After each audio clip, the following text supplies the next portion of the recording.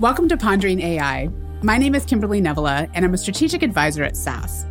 It's been an absolute joy to be hosting our second season in which we talk to a diverse group of thinkers, advocates, and doers, ensuring our AI-enabled future puts people and our environment first. Today, we're joined by Giselle Moda. Giselle is currently a principal consultant on the future of work at ADP. She thinks critically and advises organizations on topics related to automation, human agency, and learning in the age of AI. Welcome, Giselle. Thank you. Now, you bring such unique insight and passion into where and how technology can both enforce and break down barriers in the classroom and at work. Can you tell us a little bit about your path to this sort of mission and your current role? Yes, absolutely. Thank you again for having me. The way that I got into this field hasn't been very traditional. I started out when I got out of college and I finished my graduate degree. I wanted to get into how people learn in academia and et cetera. The reason why is because I struggled with my learning growing up. I have dyslexia, and it was always a struggle to be able to comprehend reading and to be able just to function normally, right? And so I found ways over time to adapt and learn how to utilize technology even in times to help me figure out how I worked and how I could adapt, and technology and the world around me could adapt to me. And so tapping into that brilliance and being able to be my full self, I wanted to share that with other people, whether it was someone who was trying to get a degree, whether, at the college level, whether it was a child, whether it was someone in the corporate learning space that wanted to continue skilling themselves. So That's how I got into it. And eventually I did some work in academia, which led me into working in the corporate learning space. And I had my own consultancy around how do you use artificial intelligence and adaptive learning technology to help people learn better at work. And here I am now, years later, in the future of work. This is so awesome. And I want to come back and talk a little bit about how we actually can use AI for adaptive learning. But, you talk about the future of work, and it's interesting because we often hear about how AI is driving the future of work or the future of learning. And to me, this just sounds a little strange. It's almost like we're anthropomorphizing the technology as if it has agency in deciding what this sort of future looks like.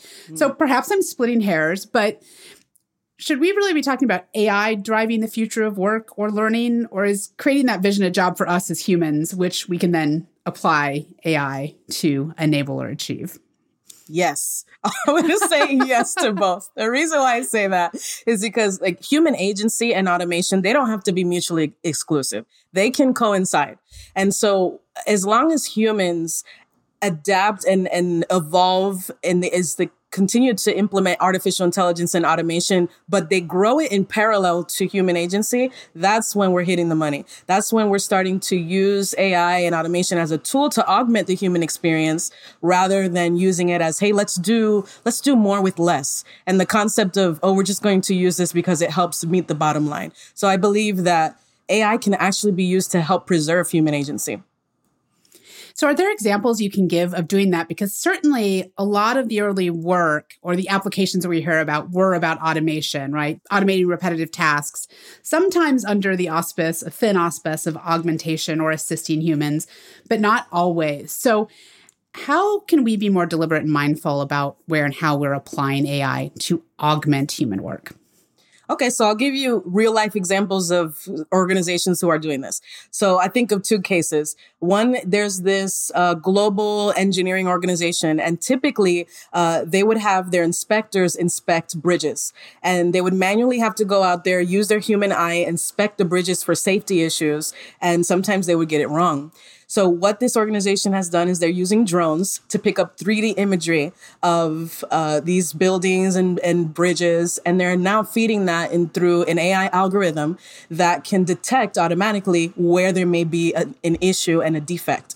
So what that's done is actually improve the human agency, because now the inspectors are not just going out there and sometimes getting it wrong and perhaps even causing huge implications to human safety and infrastructure. Rather, they're now being able to rely on more of their intellect, rely on more of the decision and the analysis from the human being of, okay, this is what the AI is telling me. what is my prescriptive approach to this? What is my expertise applied to this? And what is the final decision that a human can make and apply to that? So that's one example. Another one is in the area of retail. And I'm sure you've probably seen these store concepts come up in like Chicago, New York. You've probably seen Amazon Go. And Amazon Go is an interesting case in both manufacturing and retail, because you basically have this cashierless store, which if you guys out in the audience, if you're not familiar with Amazon Go, they basically use artificial intelligence and apps so that you can literally enter into a store, make your purchases and your transactions, walk outside of the store and never have had to have a cashier interaction with a transaction. Why? Because there's cameras that are picking up with computer vision. The sensors are being used on each of the items that you're picking up off of the shelves. And with every interaction, AI is picking up your behavior. It's learning a lot of analytics on the consumer themselves. And then it's understanding that it needs to charge you, and you'll get charged on your mobile app. Now, the thing here is that this technology has been gone way beyond just Amazon Go. It's being sold into stadiums, airports, other retailers like Whole Foods has jumped on the bandwagon and they've went ahead and partnered with Amazon. So the thing with this is that organizations that are leveraging this type of technology, they get asked what you're asking, Kimberly, which is like, well, what happens with human agency? Somebody asked, like, are there humans working in these stores? You may be asking as well. Yeah, absolutely. If you look at their FAQ section, they say that humans are working in the store still. What it is that they can greet customers upon entry. They are helping to like provide more of a consulting experience as the shoppers are going. They're basically saying that they're amplifying the work of what that cashier would do. Now, even if they've had to decrease the amount of people working in stores, the backside of this that people often don't think about is when you move something with your right hand, something is moving with your left hand. So if you look at what's happened with Amazon, they've had a super increase of other job opportunities come up. So increase in fulfillment orders, like the centers where they have warehouses. Those warehouses are equipped with robots that work alongside human beings. And now you have humans who are working with iPads and certain AI-powered automation, and they're having to work alongside. This creates more jobs and more opportunities for even like there's gig workers that now are working to assemble at home. So they'll go to your house, they'll assemble something that you ordered from an Amazon store. That's another opportunity. You have an increase in technology roles and security, research and development, all kinds of things because now of the e-commerce aspect of what Amazon has become in retail. So while that cashier may not have a physical presence in a store anymore, they could still pick up either other aspects of the work that they do within the store, or they can go work in these other areas. So again, concurrently, whenever we see one thing happen and it does kind of take jobs and take certain tasks, you also see that even there has been an increase in like cybersecurity, data security because of what I explained about how these transactions occur. And now you need people to work in that area. So now if you work for Amazon and you're in tech, you can go work in that area. If you're a diversity and inclusion expert, they need people to influence the ethics and the data governance of those tools that they're using. So I think that automation actually breeds an increased focus on human agency. That's interesting. It's a really different perspective, I think, sometimes where we see this as a sum game, add something, take something away, and see where we come out on balance. Kate O'Neill talks sometimes about the difference between meaningful work versus meaningful jobs. And to some extent, what I hear you saying too is we might be automating some of these things that are pieces of jobs, but we should really be leaning in then to figure out what the meaningful work is that humans, in fact, want to engage in, can create value and feel good about doing. Is that a fair assessment? That's fair. And I think the other part of that is, as what I represent also in the future of work world and the space that I am speaking to many different prospects and clients, I always bring up diversity, equity, and inclusion. I bring up a positive future of work. How can you think about the people? So there must be also voices internally that kind of disrupt and hold organizations accountable. So as much as I'm a proponent for AI and automation and all of that, I am also a proponent and a voice for people and humanity. And I think more people like that are holding any type of AI and automation accountable for human agency. Interesting. So really, again, going back to also, I suppose, people making the decisions about where and how we put this technology to work and how we work with it. Is that correct? Correct. Okay. Now, you have talked about AI in the context of HR and talent management. And as you were speaking about this previous example where, hey, you may no longer be a cashier, but there's a lot of these other opportunities. Some of those might be what we would consider a lateral move, and maybe you're not cashiering, but now you're doing some work in the factory. But others might be moving into something like cybersecurity, as you said, or becoming a better customer advocate, right, in terms of a sales representative and almost consultative, which might take a different mindset and some different skills. How should organizations be thinking about transitioning? Because it's not just move you from job A to job B. It's thinking about what is the skills required, what's the aptitude, what's the attitude in these situations, so that we are not, in fact, maybe the equation is we're taking X jobs away and we're adding these different jobs, but those different jobs are going to different people, which ultimately leaves some behind. So how do people think about that transition? The transition, definitely organizations have the onus and the responsibility. And I think years ago when we were talking about learning and development, I remember when I was in that world quite a bit, organizations put the onus quite a bit on the people. And it's like, well, learn and train and develop your skills. However, organizations have to give the time, the resource, the pathway to do that. So let's take this approach, just kind of looking steps backwards. When you think about an organization who's planning for their future, you have organizations who invest their money into the client experience. And with that, they work and partner with the CIO, the CTO, the chief product marketing, et cetera. At that time, they already know the direction in which they're investing and where they're moving in the future. So, for example, back to that store that's automating, they knew that as we develop this for our customer experience and as we invest in these AI tools, and they're over here thinking about the cameras that they're installing and the real estate of where they're opening these stores, they had to know that they were going to displace some people out of their jobs. So what pathways do you create from that very moment? It should be ingrained in the process of development and growth and expansion, that at that very moment you are partnering with HR to conceptualize what are we going to do with people? What pathways do we create? Then you can start to break it down and get very specific. Okay, what are the skills that are going to be required for the roles that are going to formulate as new roles? Or how do we take our current people and start creating pathways? There's technology today that's even AI powered, Kimberly, that you can help understand the data of the skills ontologies of a job, right? You can break it down and understand what are the skills required for that job. You can then take your people and look at their skill sets and start to develop pathways and create pathways to get them from point A to point B. So it's a matter of just taking a step back and thinking about your people as much as you would consider any other resource in your organization and how you would plan for that. I would say start workforce planning and skills planning to help your people get to where they need to get. Yeah, we often talk about customer experience. We map customer journeys.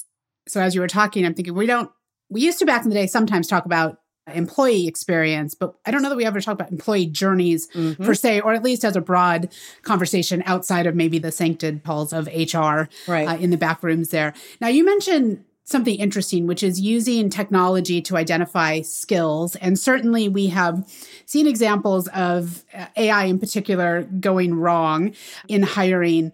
When we think about where do we apply technology to either identify what skills are required to match that with candidates, where's the sort of line there? Because I could see the technology perhaps saying, here's what we think the hard skills are, if you will. And I use hard and soft sort of with air quotes. But I'm not sure I see the connection, or I haven't seen examples of where the technology itself can make that connect between someone has skill A, that is something that's translatable into skill B, even though it may not be the same thing. Yeah.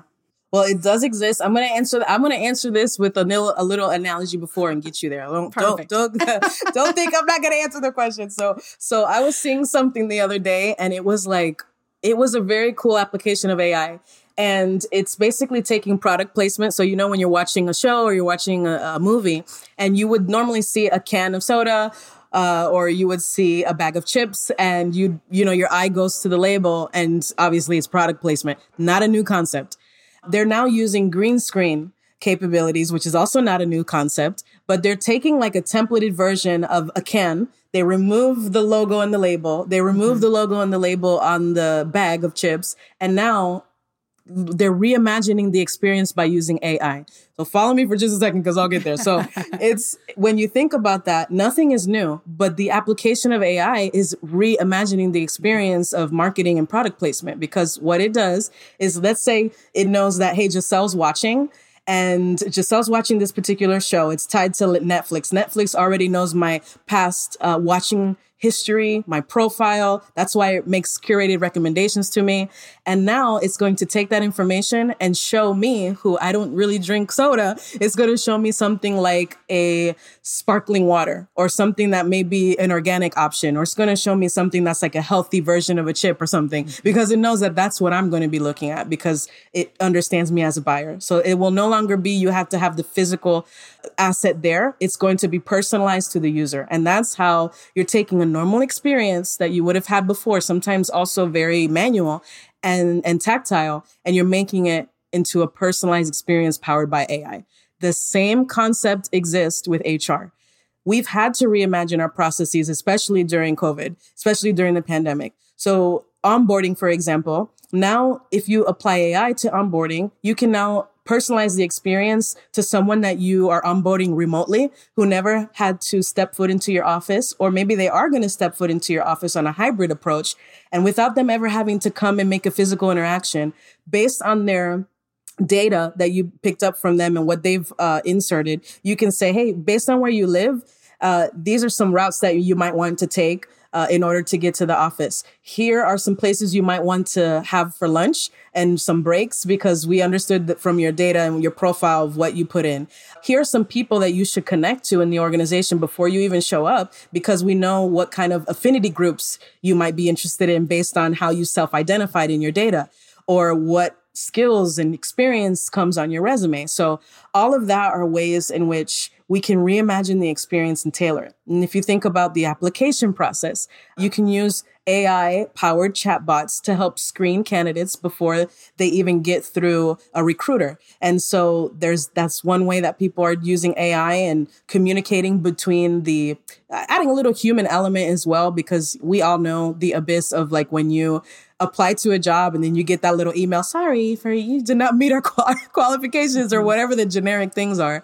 Now, there are AI tools, and we even use this at ADP, to help lead the candidate and guide them in their application process of, hey, you might want to consider this role. You should kind of look at this, what questions that you might have. It helps, you to actually interact with someone. And if the chatbot is not answering the questions, the candidate will have the opportunity to go directly to a human being. There's so many different ways in which you can use it. I could go on and give you more examples, but I'll pause. Well, one of the questions that comes to mind for me, at least, when we talk about using things like artificial intelligence, these systems are good at reinforcing behaviors or replicating actions or outcomes that we have seen before. Mm-hmm. They're not creative, right? They don't necessarily come up and invent new pathways or new ways of doing things. We might apply them to do things in a different way, but they're not fundamentally by themselves going to say, here's a different way. And so when we look at things like in hiring, for instance, where we might be really looking more for an attitude and an aptitude than explicit skills. And more today, I think we're seeing that if we want to bring folks into the fold and break down some of what have been the traditional funnels, I suppose, which have a way to be very homogenous. Mm-hmm. They reward the same kinds of backgrounds with exactly the same kinds of sort of skills, whether it's schooling and sort of the path or how fast you've progressed through the path, certain personalities. Where does AI or technology make sense? And where do we really need to think differently, in terms of that? What's the line between the human and the machine in this area? There's definitely a pass off. So there's a point in what you're explaining that AI can surface insights, make predictions, make recommendations. It's basically only taking historical data and making decisions and synthesizing that data to either tell you, hey, here's a prediction of something that may happen, the likelihood of what can happen in the future, based on historical information. So to your point, do we really want to put the decision-making of hiring a candidate and saying if their skill set matches another's completely on an AI, or are we using it as a tool to help sort through the thousands and thousands of applications and resumes that can come through and help you sort through? At the end of the day, the human has to make the decision. So there are certain tools. We have one called Candidate Relevancy over at ADP. What I like about how it is using the skills matching is that it's taking this data, comparing it, and making recommendations, but it's not eliminating the candidate. So it's up to the hiring manager to decide, hey, okay, AI said that this was a low, medium, or high fit candidate, but it's up to me at the end of the day to look at all of them and understand if I want to hire them or not. Even if it said it was a low match, that's still up to me if I want to keep them. Versus other cases that we've heard and seen, again, Amazon, there was a case with the recruiting that completely eliminated candidates through the algorithm. With this, there's a need to inspect the algorithm and determine areas of bias. So if part of the analysis is to recommend that someone is high, medium, or low in ranking because they went to a university that's historically Black college and university, or because it was a woman group that the person was associated to, obviously those are areas of bias that we want to mitigate. And so with our tool that we use, we remove all of those pieces and it's strictly looking at the skills part, right? What is it that someone is saying from their LinkedIn profile of skills? What shows up on their resume? We're not looking at their address, their name, what schools they went to, none of that. So that's important. Yeah. And there's certainly that example, I think, was LinkedIn, where the screening process was shown to be biased against women, even though there was no gender identification, right, specific in sort of the resume or information. But in fact, you can sort of use proxy variables for doing that. Yes. And so, yes, it called out women, but also maybe some other folks that would not traditionally have been hired. And it was sometimes based on, yes, what schools you said and the pronouns, but also just based on rate of promotion and things like that. So how important is it, like in this situation that you have where it's not eliminating anyone, but certainly it's intended to optimize the process, right? So it's intended to say for the folks that's making hiring decisions, trying to help you sort of prioritize who you look at. How important is it that you have a process, or is it? I guess I should ask that question differently. Is it important? Someone once said to me, fairness lies in the outliers, right? It lies in the things where, someone got marked low or down or got disqualified, that you also have a process to interrogate where those recommendations may be going wrong, and not just looking at here's what went right or what the input data is, but let's really look at and analyze the outputs through all of these different lenses to see if in fact something might be going awry that we didn't. And do we do that? Do we do that enough? Do we need to be building that into our practice? Yes, it's extremely important, and we don't do it enough. And I actually was on this group for AI leadership, and we were talking and thinking through how can we start to bring more accountability to AI? So not just the whole concept of people call this like black box, which, even that term, needs to be re-examined there. So really what it means is what we're trying to say is stop hiding or concealing how the algorithm's coming to its final decision and how it's synthesizing data. So whenever you're using a tool, if you are, going to a vendor to use a tool, let's say it's an AI that's helping you take video recruiting and you're getting someone on camera and that's telling you who you should hire or not, you should ask that vendor how it's coming to that conclusion. How can you ascribe friendliness characteristic to someone because you're seeing them on a camera and the AI is basically using points on someone's face to determine on other points of faces that it's been fed of data that's what happiness looks like. And so this person is friendly. Because what if an individual had a stroke? What if they had Botox? What if they had, anything else happening, right? That you cannot ascribe those certain characteristics. And like you were saying before, aptitudes. How you figure out aptitudes on someone when it's not so easily trainable? So there is a point where you have to have the AI have explainability, clear explainability and accountability. How did you come to this conclusion? What data factors were in place? And allow the human at the end of the day to make a decision based on all of the information. Maybe the AI is right. In many cases, it can be, but sometimes it's flat out wrong, as we've seen in many really bad cases of how AI even ascribes, for example, beauty. It has looked at Black faces. As a woman of color myself, I can say that this is important, that it's looked at Black faces and said that it's ugly or that it's an animal or it's a man if it was really a woman, so like we have to be careful how much we really put on the AI to come to our conclusions. There's a pass off. Let the AI tell you what it came up with, but the decision ultimately has to be the humans. There also seems to be some critical thinking and common sense we need to apply as humans, making decisions about what decisions we're letting AI inform or influence based on the information that we have. So you had that fantastic example of looking at someone's facial expressions or micro expressions or all of those pieces and maybe asking ourselves, is that actually scientifically valid? Is that really how I want to think about is it really how, even if it was, which it isn't, but if it was, is that really how we want to operate? Or what other factors might have, for instance, influence someone's poor performance in one situation that won't apply in this new situation? So I like this idea of, again, being able to look at this very holistically. So it's not a silver bullet. It's also not sort of the end of times either in terms of that. Now, you did mention bias, and you and I have spoken before. Artificial intelligence and these systems are implicated in exasperating or perpetuating biases and poor practices, but that's really not the only story. You also talk a little bit about how AI can actually be used to unearth or expose those issues. So can you tell us a little bit about that side of the coin? Yeah. So we've created this tool at ADP called the Diversity Dashboard. And basically it's looking through organizations from hire to retire from all of their practices and understanding where are your gaps in diversity, equity, and inclusion. So do you not have enough people who are going through the pipeline to be considered for a role? And are they not diverse enough? But if we take it steps deeper, we can start understanding even behaviors like who's leaving the organization? Why are they leaving? At what rate are women leaving the organization over men? Why are they leaving? Start surfacing those insights. Then get really deep. By what department? Is it a departmental issue? Is it by a manager? Because then you need to focus your attention and take some action on that particular manager. Is it a particular location? What is that? And so I think the potential that AI has in general is to be able to look at what story is your data telling you?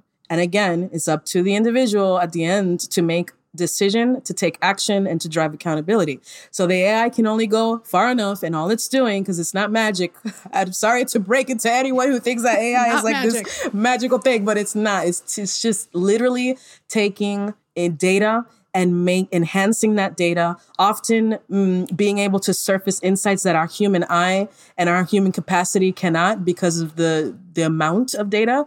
And so, and even the intricacies of the data. Like sometimes we cannot piece together a story based on all the information in front of us, but AI helps to do that, with algorithms behind the scenes trying to piece together information.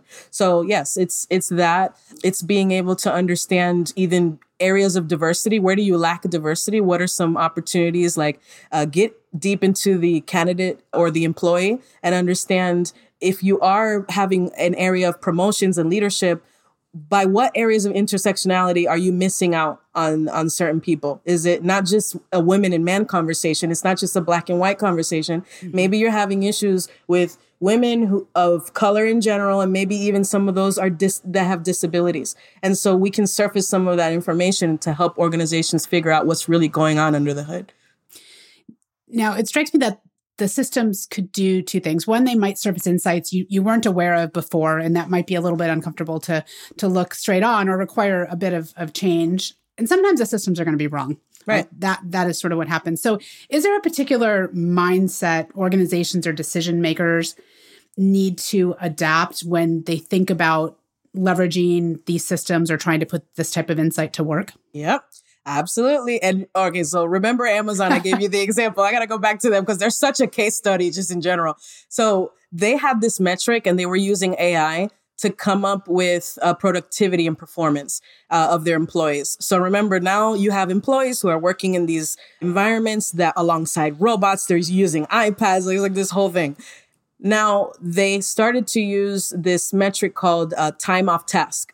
And what that would do is start to identify if you're not at your station, if you're not doing your work for a prolonged amount of period of time, it's going to count against you in your performance. What ended up happening is what we all saw in the headlines. We saw headlines that people were having to handle their natural business in bottles, or that we heard all kinds of crazy things that were hitting the headlines. Really what's happening at the end is that people were feeling like the algorithm or this AI-driven metric on them was making them have lack of health and safety and psychological safety. Maybe some people had disabilities and certain needs that they could not physically always be there that way. So what ended up happening is that HR had to step in, the organization had to step in, they had to re-examine their policies, re-examine that algorithm approach, and now they've taken action on it, right? So much so that they've also now invested in robots that help people function with more ease. So it lifts up heavy items, it takes things off of shelves, it moves something from one end of the warehouse to the other, all because of these concerns. So why I say that?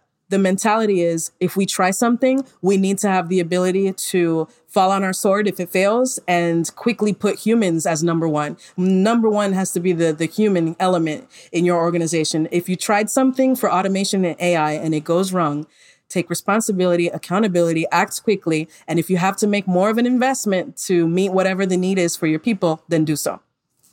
Yeah, centering on the human at the end of the day and coming back. And I think that ability to admit or confront the fact that we might have made a mistake, and then the ability to sort of shift gears and to do that openly, honestly, and quickly, hopefully, in the right cases is really important. But that can be really hard for us as individuals and certain individual entities as well as organizations. Very true. Now, you're talking a little bit there also about some of the different intersectionalities and these components. How should organizations be thinking and approaching everything AI, right? Or everything full stop, from an inclusive lens? Mm-hmm.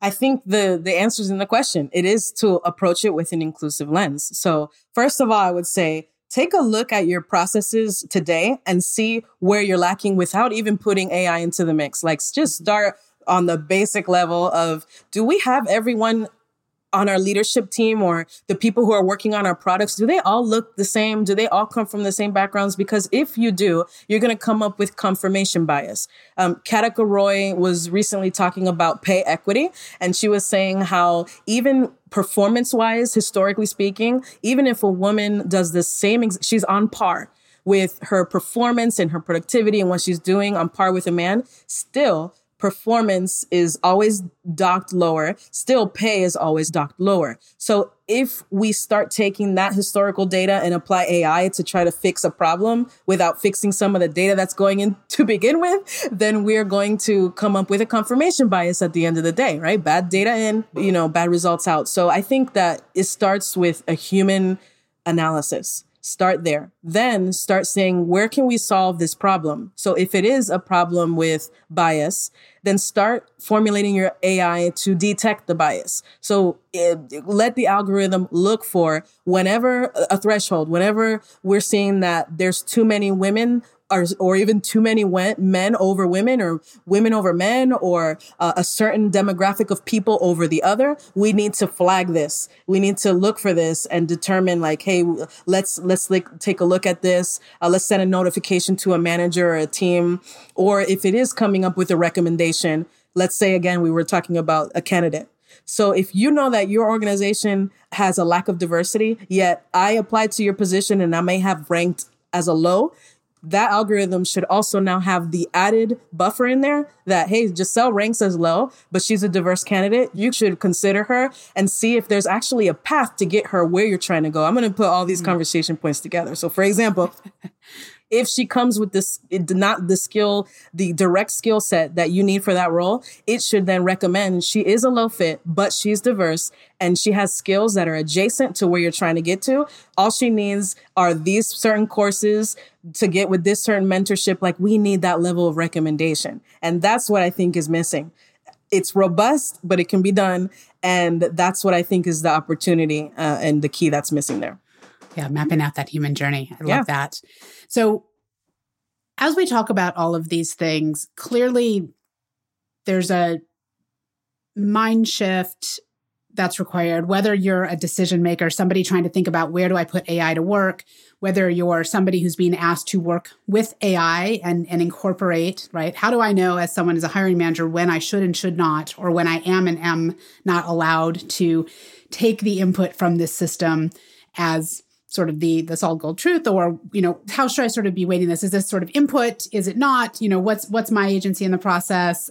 Critical thinking all the way down to folks, right, at the level of developing these systems, right? Does the data we have actually reflect the future we want? In which case, if it does not, we may not be able to create a data-driven system that's projecting the past to create that sort of new future. So what are the practices or pillars, if you will, that organizations should think about when they're thinking about both cultivating and training talent in this age of AI? So first, the talent that's actually working on these tools and solutions that are AI driven, I think that if you hire someone that's just concerned about getting something done because it's cool and because it's neat and we can do this, I think there needs to be a little bit of a reality check when it comes to when you're applying these to human decisions and things that affect humans, like in HR in the workplace.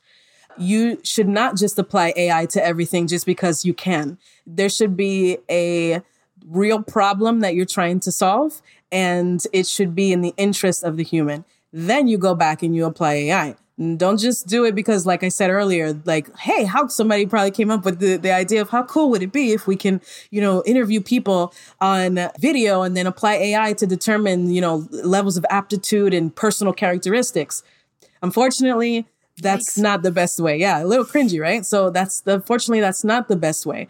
And we have seen that because it's been damaging and it's been biased. And we know that that's actually not the best use case. So I think it's one, when you hire someone that's going to be working on these tools, make sure that they have a problem solving and a human-centric problem solving approach. That's one. The second is diversify the people that you're hiring. If everyone is the same, they're all going to come up with the same conclusions. And I don't just talk about race and ethnicity and gender, but I'm talking about age, lived experience, tenure, like just diversify that thing because you need to have as diverse of thought as possible. Why? Again, to approach the diversity of humanity. That there's such a diversity in humanity. And in order to make decisions, you have to have that, many inputs. For example, autonomous driving, you cannot apply autonomous driving that you developed in Europe to say that that's what's going to work in the Middle East, because some of the decisions that the vehicle needs to take, whether it values age, if it needs to hit the brakes, are you going to go over the person who's older or save the person who's younger? Yes, these are real things. These are real considerations. They are. So if you apply certain ways of being and cultural aspects that worked in the UK, but they don't work in the Middle East, then you're just going to create safety issues and a lot of issues when it comes to that. So what I mean is you must apply diversity of thought, but there has to be localization too. So to apply to your, a scientific method, apply logic and what problem are we trying to solve? To whom are we trying to solve this problem? Who are the people, the persona that we're trying to, reach out to? So there's just a lot of consideration. And in general, if I answered that, is that we need to have consideration when we're doing this. Yeah. More thinking. If I'm going to oversimplify this by 1,000, I'm going to say more thinking by more people thinking about these ways and in other ways. Now, you're involved. This is a breath of fresh air, by the way. I love this. Awesome. So, you're really thinking and looking forward and seeing how people are applying this. And we're going to have you come back and we'll talk about adaptive learning in that area, because I know that's a key passion area for you as well. But what are you looking most forward to seeing kind of come to pass over the next couple years as we apply AI in these areas? I'm hoping to see AI start to be more accountable for itself and to be able to detect issues in itself. I think we started to see the development of what's called auto machine learning, auto ML, and where it's able to kind of work on itself and notice where there's an issue and then solve for it automatically.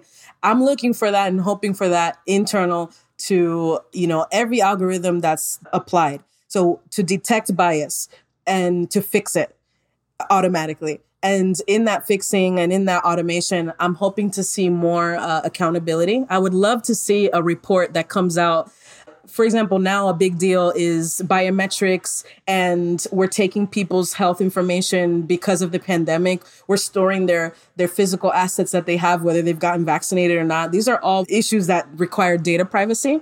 I would like to see, if we're using these contact tracing methods, if we're using biometrics, all these things, you should show an employee at the end of the year, what did you do with that data?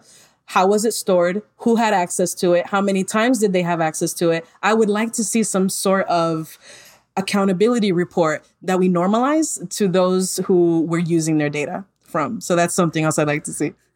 That's fantastic. And again, because for some reason this morning I'm going to sort of short taglines, I was thinking, well, we need AI, that self-help for AI, really. That's right. And all of those bits. So how about for those of us humans out here looking to try to develop, and that will be intersecting in the solutions, what advice would you give us?